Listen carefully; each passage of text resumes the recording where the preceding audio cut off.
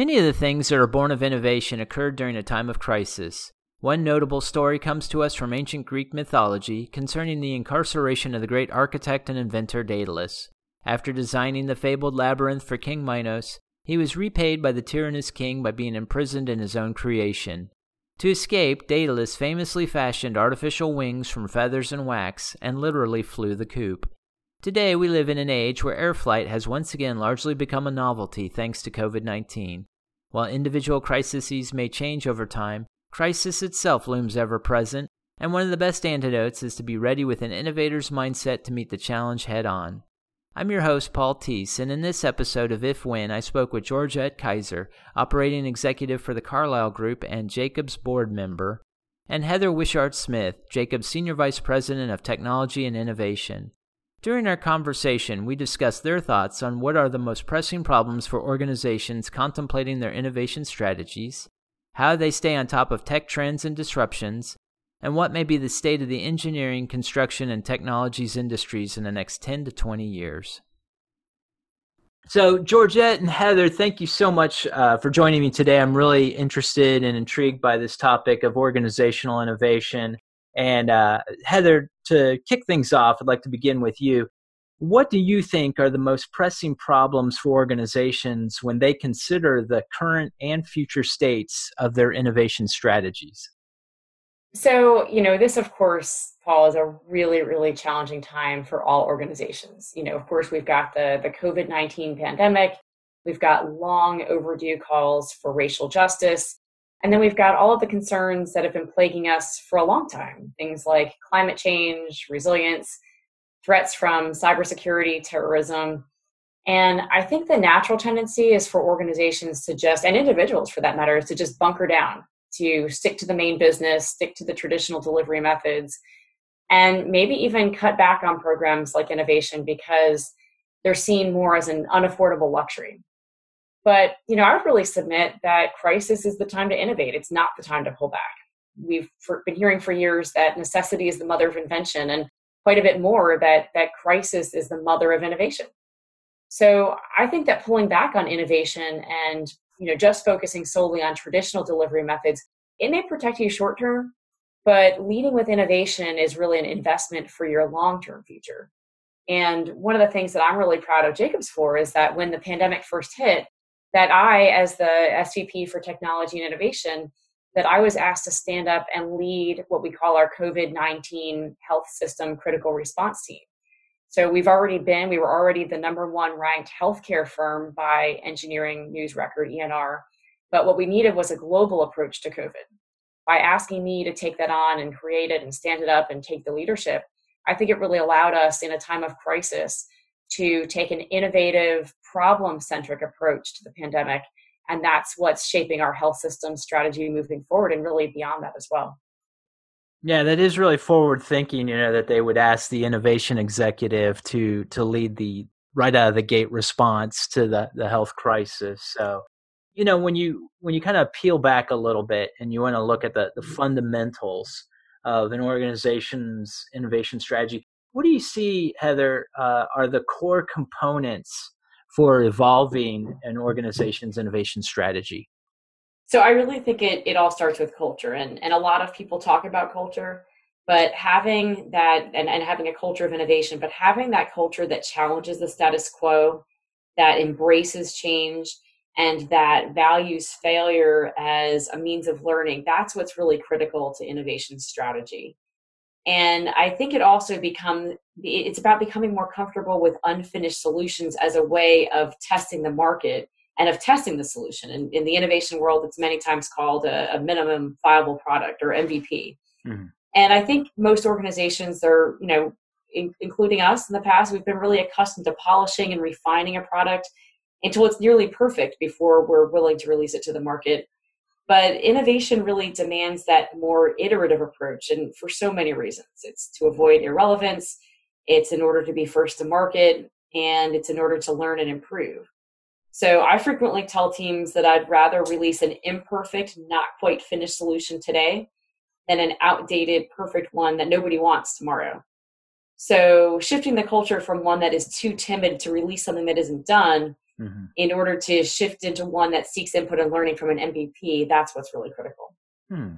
And then Georgette, kind of picking up on this theme on culture and the role that it plays, let me ask you, what excites you the most about where trends in organizational innovation are headed, and how important do you see culture being when considering the value and potential of an organization? So I have to tell you, I agree with everything that Heather has said, and I just have always been a firm believer that culture trumps everything. That it helps with the growth of a company. That you have to have a very good control culture, or the culture will take over the whole company. And so I firmly believe that CEOs from the top have to figure out, working with their organization, understand what they want that culture to be, define it, ensure it's transparent to everyone what they want, and then ensure that all their leaders can help drive the culture that's needed there. And you asked me, like, what kind of excites me about all the trends and organizational innovation and where we're headed. I mean, it's just exciting to me kind of to see the way that people are really thinking about innovation and culture now, and that people are starting to realize that the mindset of innovation has to be developed. And so it's systemic across the organization so that people are allowed to think freely instead of being stuck in a box and having to do things a certain way. So the mindset of an innovation is something that you have to cultivate going forward. I love the idea how new firms, and Heather's been doing a lot of this, are starting innovation centers and having innovation events and things like that, because that also drives to help with the way that they do their recruiting and getting those types of minds that think freely to kind of come into a firm to kind of help, with that innovation, innovative culture they're trying to put in place. So if you think about just kind of the development of the whole firm, all the things that you can put in place with respect to centers, physical spaces, or the tools that are used for innovation to help drive people's thinking, it's actually very exciting for the future where we're headed, because we'll have just people who are just incredibly intellectually curious people bringing new ideas to the table and sharing those ideas across a whole firm. So, and then, kind of taking that forward a little bit, Georgette, you're on the Jacobs board of directors. And so I want to ask you, kind of from a board of directors viewpoint, what are the top 2 to 3 issues that a typical board of directors, and maybe there's no such thing as a typical board of directors, but would you say are the top 2 to 3 issues a board of directors might want solved for that can be addressed by a robust innovation strategy? So Jacobs is a very innovative company, and thought leadership is key there. And if you think of the board of directors, and one thing we're thinking about with Jacobs all the time is, especially when it comes to the human capital strategy, and ensuring that you have an incredibly innovative human capital strategy, because Jacobs has to have, the brightest minds, all the time working across, global initiatives, across different types of projects that are either government related or commercial or private related. Having a strong strategy in place on how they will attract and retain and develop a diverse culture of people is extremely important. So as the board of director and the rest of my peers on the Jacobs board, knowing that strategy, continually have conversations all the time, probably almost every board meeting we're talking about where we are with respect to the human capital strategy. So that's a very important one for us. And also when it comes to innovation, there's a lot of risk in a lot of the projects that we take on across Jacobs. So that whole enterprise risk strategy is extremely important to the board. And it's not only the cybersecurity side, of the risks that you're thinking about things, and people, that's what the first thing people think about, but you're dealing with a lot of data privacy issues. If you think about how we deal with social media nowadays, all of those issues, geopolitical issues. So having a strong enterprise risk management strategy that's coming out of the business lines of Jacobs and understanding those is really important to the board members also. Okay. And then Heather, to kind of wrap that up, we're talking about risk, and particularly a large organization and its appetite for risk or risk avoidance, and in culture, how should an organization balance agility and governance when promoting a shift in its innovation strategy? Sure. So I think, that's really hard with traditional organizations, and particularly large traditional organizations, because when you combine large and traditional and public sector companies, they tend to be risk averse. And as a result, place some very understandable yet time consuming and bureaucratic processes in place that, quite frankly, can stifle innovation. So I'm not suggesting that we all throw caution to the wind and bet the company balance sheet on every single idea. But there are some ways to balance agility with governance, and they include things like engaging multifunctional teams. So get legal, HR, IT, finance, and just a cross section of disciplines engaged from the very beginning in order to bake in the precautions and the risk management rather than seeking approval at the very end. It talks a lot. I think it's important to talk a lot about the mindset that Georgette mentioned earlier, which is to create a culture of getting to yes. So often it's easier for someone to say no, particularly when they're blindsided or broadsided by a solution as it's heading out the door. So work to increase that mindset, work to train people to get to yes, and then take small, manageable, calculated risks rather than big, huge ones. But that's, again, where the MVP, that minimum viable product, comes in. And Paul, I like how Heather says about getting to yes, because I think in an innovative group also, you get to yes, but you can get to yes a million different ways. And that's the beauty of the innovation, of the way that people think and how they may solve the problems differently. No, absolutely. And then pivoting just a little bit, and one of the things Heather and I, we talk about constantly, she's reminds me that, not all technology is innovative and not all innovations are based on technology. There's a role that technology can play, but it's not mandatory. And so, Georgette, kind of picking up on some of the technology aspects of this, I want to first ask you, Georgette, what are some disruptive technologies that command your attention the most right now? So I'll talk about technologies, but I do like what Heather said to you, because when I think of innovation, I don't always think of technologies. I think of solutions and processes and things that get there, and technology is the leverage point to help us drive it further. And so I like Heather's thinking around innovation. But two of the major disruptive technologies, and one that I tell people to keep their eye on, it's coming quickly, is machine learning, because it's more than just the machine learning and the ability for computers to continue to learn from each other, but it's all of the legal and digital rights issues, all of that goes around it that we have to watch very closely. But I think machine learning is going to, and I always tell people this, it's disrupting the world. It's also causing us to rethink like our whole educational systems now, because a lot of people are beginning to get displaced from their jobs because of certain things that are happening. So we're figuring out how to retool and retrain people very quickly in a different way so that they're ready for this new world that's coming with machine learning. And along with machine learning is intelligent automations, which is another big piece. I mean, if you look at everything that's happening with Amazon, and it's funny, when Bezos first came out, he wasn't actually thinking about the impact that all these intelligent automations could actually have on society. But as we kept going, he realized a number of people that were actually losing jobs in certain areas. And now he, as a company, is committing to retooling and retraining people, for this new society that we're going in. I used to worry about it a lot, but now I really see leaders, CEOs, innovative people beginning to think about, all right, how do we bring other people along as we're going through all these other disruptive technologies that are just changing our whole landscape as we go forward. So that makes me feel a whole lot better. It used to be very scary to me probably about 4 years ago when I was seeing just a group of people being left behind from disruptive technologies.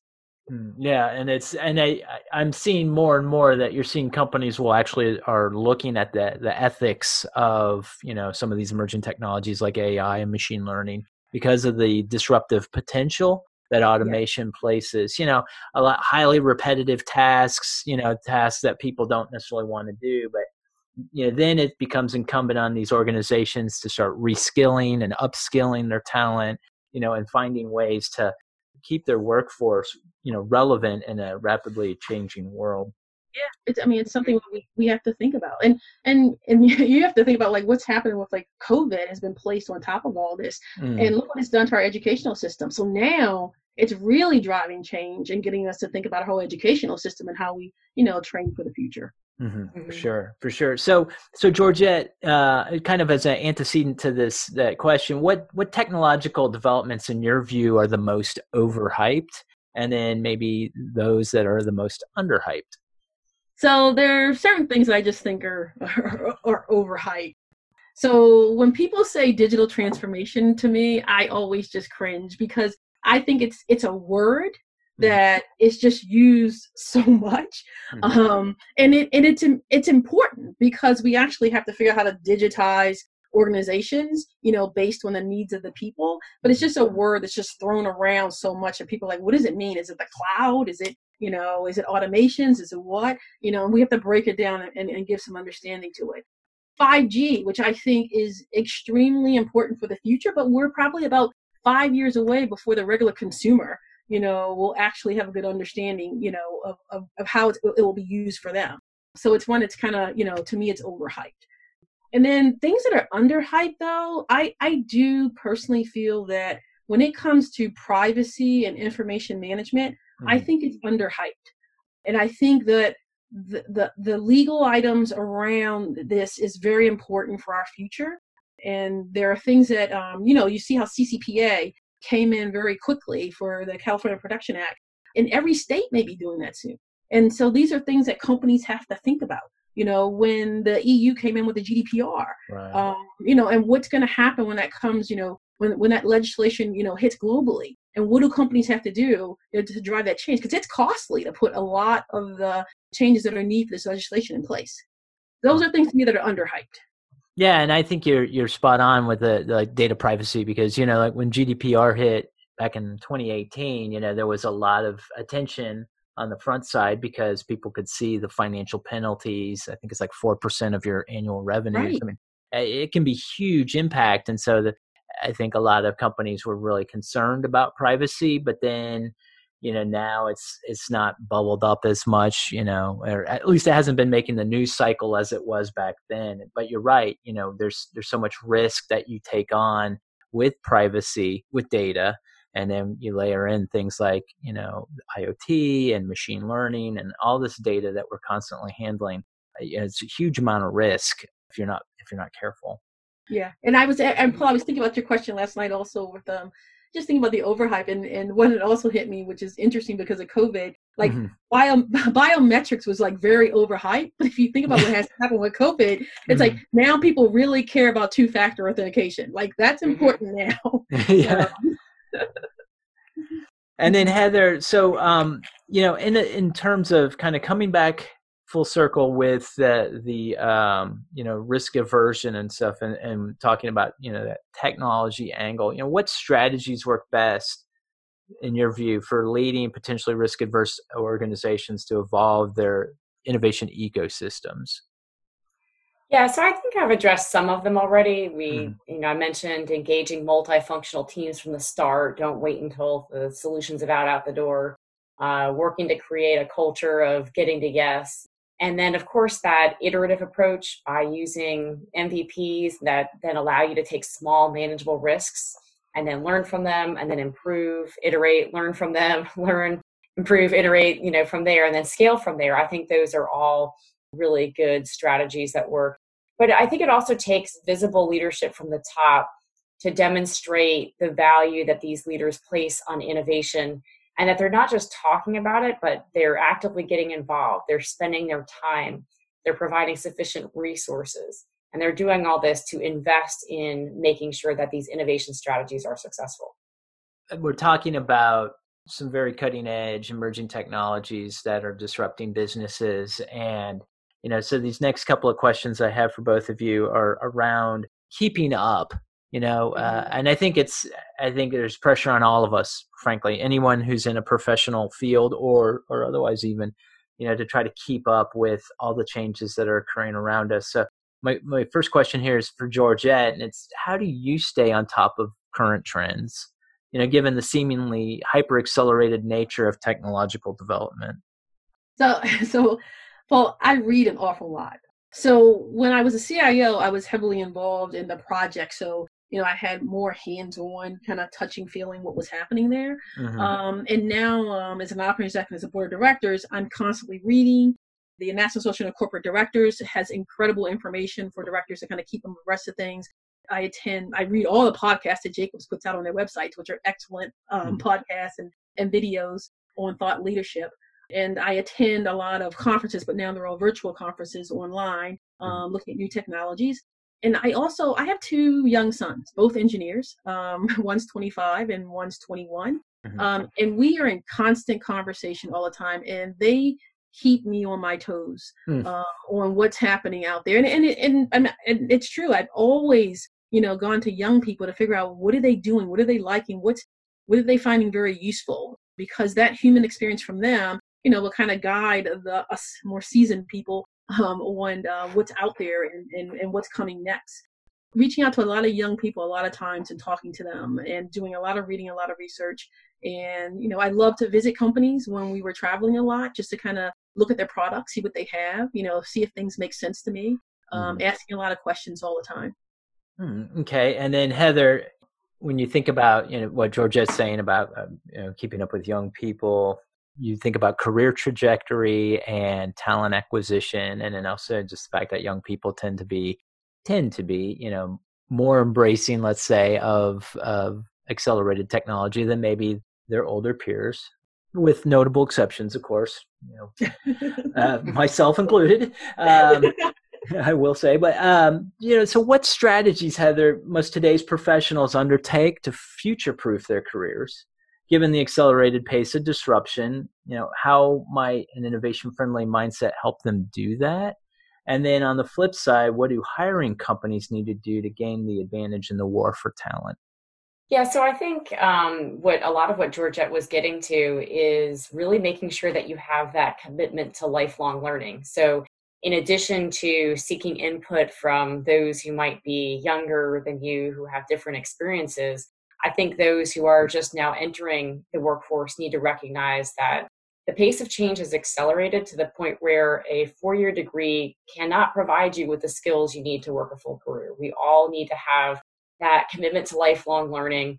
And that can and should come from a variety of areas, everything from reading, as Georgette said, to podcasts like we're recording right now, TED Talks, online and in-person courses, when we can get back to in-person courses. But also, Georgette mentioned conferences, but I would say volunteer work as well. And I'm not suggesting that everyone focus exclusively on technical topics, technical manuals.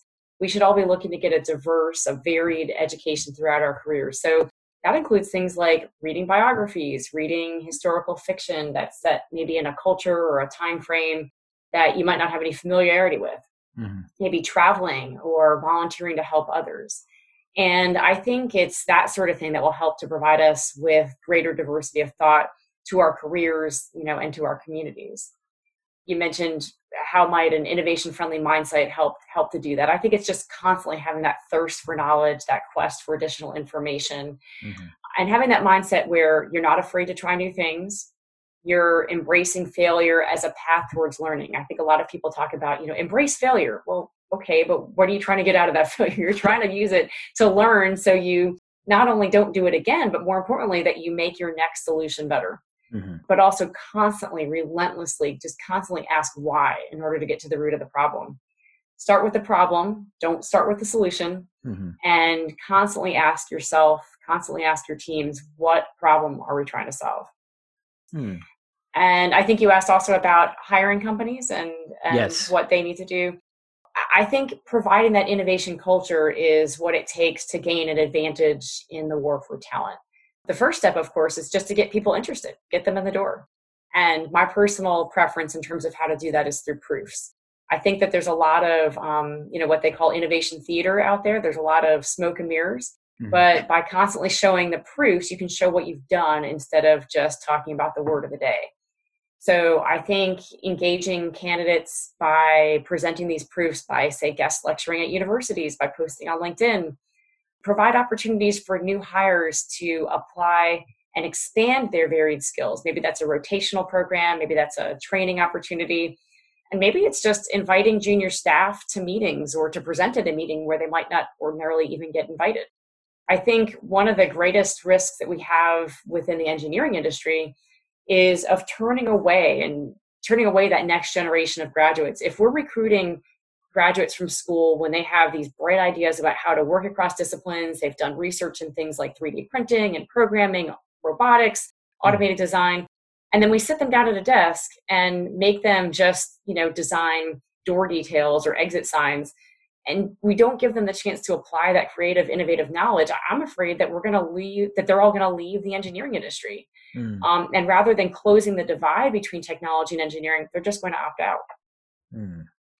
And then Georgette, so kind of picking up on that, we're talking about people at the earlier stages of their careers, but how about organizations at the earlier stage of their life cycle, namely like startups and companies that are out there exploring new technology. And so the question would be, when new technology arises, how do you determine when it's better to develop it in-house, acquire it, or partner with it? And what criteria do you see goes into the decision-making process?